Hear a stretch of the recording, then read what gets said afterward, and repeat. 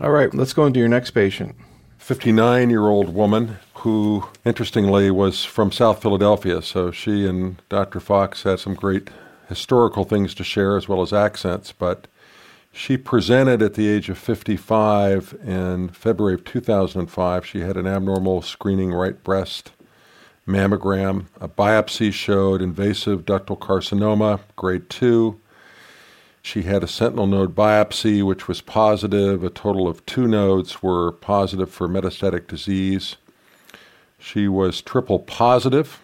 We spoke today that she was just before Herceptin was approved for adjuvant therapy. She received 4 cycles of ACT chemotherapy, followed by tamoxifen, and in December of 2007 developed back pain and saw her primary doctors, and she had extensive bony metastasis to the spine. So she had some radiation therapy to the back. We, at that time, started her on Zometa, Herceptin, and Navalbene. Did very well on that. All of her tumor markers normalized. And she now is on monotherapy with Herceptin and still using Zometa on a less frequent schedule. What's happened, interestingly, in the last year is progressive thrombocytopenia. We've looked at all of her medications. She stopped several of her. She was only on 2 medications before, butyprion and Zoloft. Those well predated this. And we've done an extensive workup for ITP, for low-grade DCIS, all of which really are negative. She had a brief trial of steroids, made no effect. And she stayed stable about 55,000. No bleeding. She remains in remission on Herceptin. And so we presented that as one of the issues today. So has she had hormonal therapy since she's developed metastatic disease? She is on an aromatase inhibitor. That's correct. Which one? Aromasin. And was that started right from the beginning? Right after she relapsed. Kevin, first, any thoughts about the thrombocytopenia? Well, they systematically eliminated, I think, all the potential offenders here. So the question obviously comes up as to whether any of the anti-cancer agents that she's receiving could be responsible. And based on Dr. Polkinghorn's research and based on my own experience with Herceptin as a producer of thrombocytopenia, anything is a suspect. Then there's the issue of whether zoledronate has ever been guilty of doing this, and in theory, again, anything could be. But again, zoledronate is not known for producing this particular hematologic toxicity.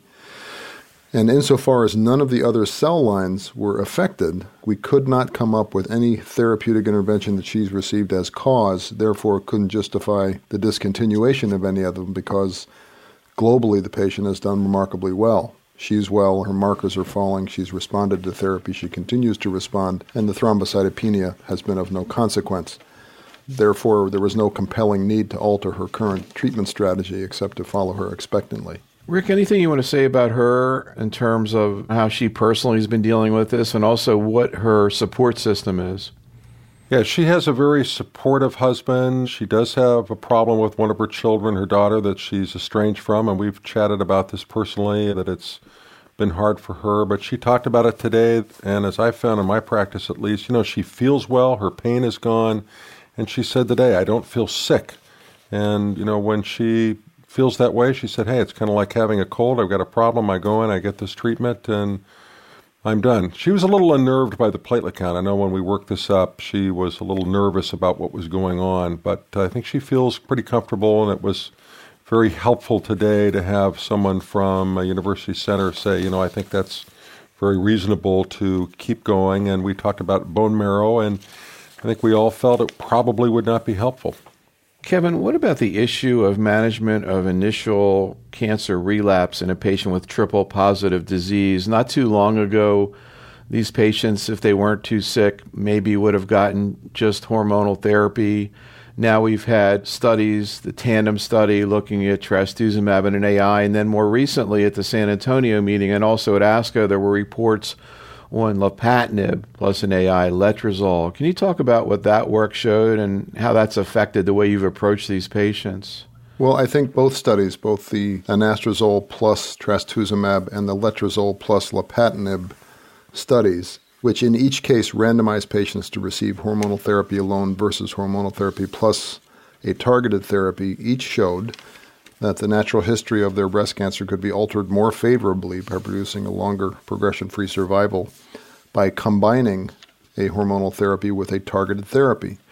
And up to this point, there was really no precedent for this. So we have two pieces of clinical research of reasonable size which prove a point.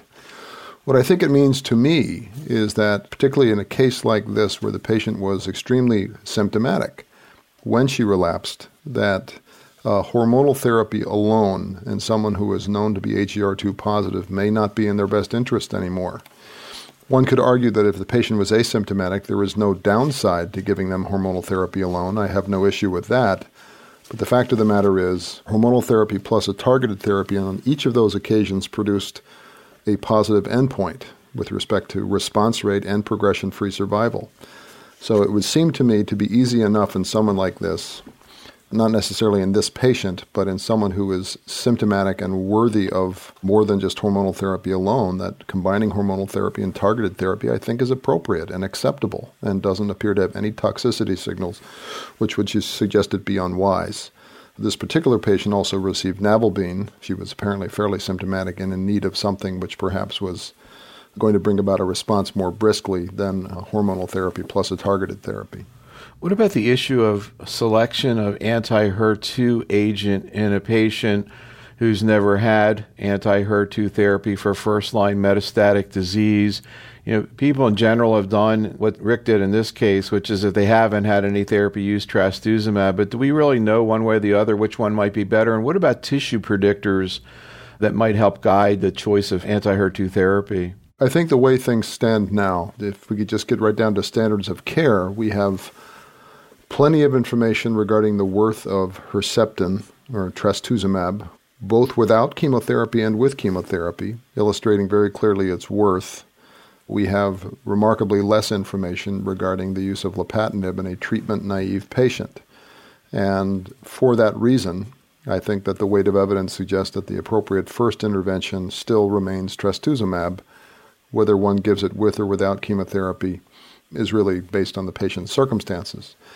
In terms of markers that would predict the worth of one over the other, I'm really not convinced that at this moment we have any way of determining who will likely respond to trastuzumab versus who will likely respond to lapatinib such that we can apply it in clinical practice. I think that the reflex decision to give trastuzumab as the preferential first-line therapy is still the correct decision.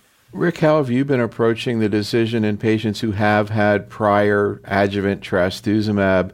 A lot of people will kind of look at how long it's been since they've had the trastuzumab.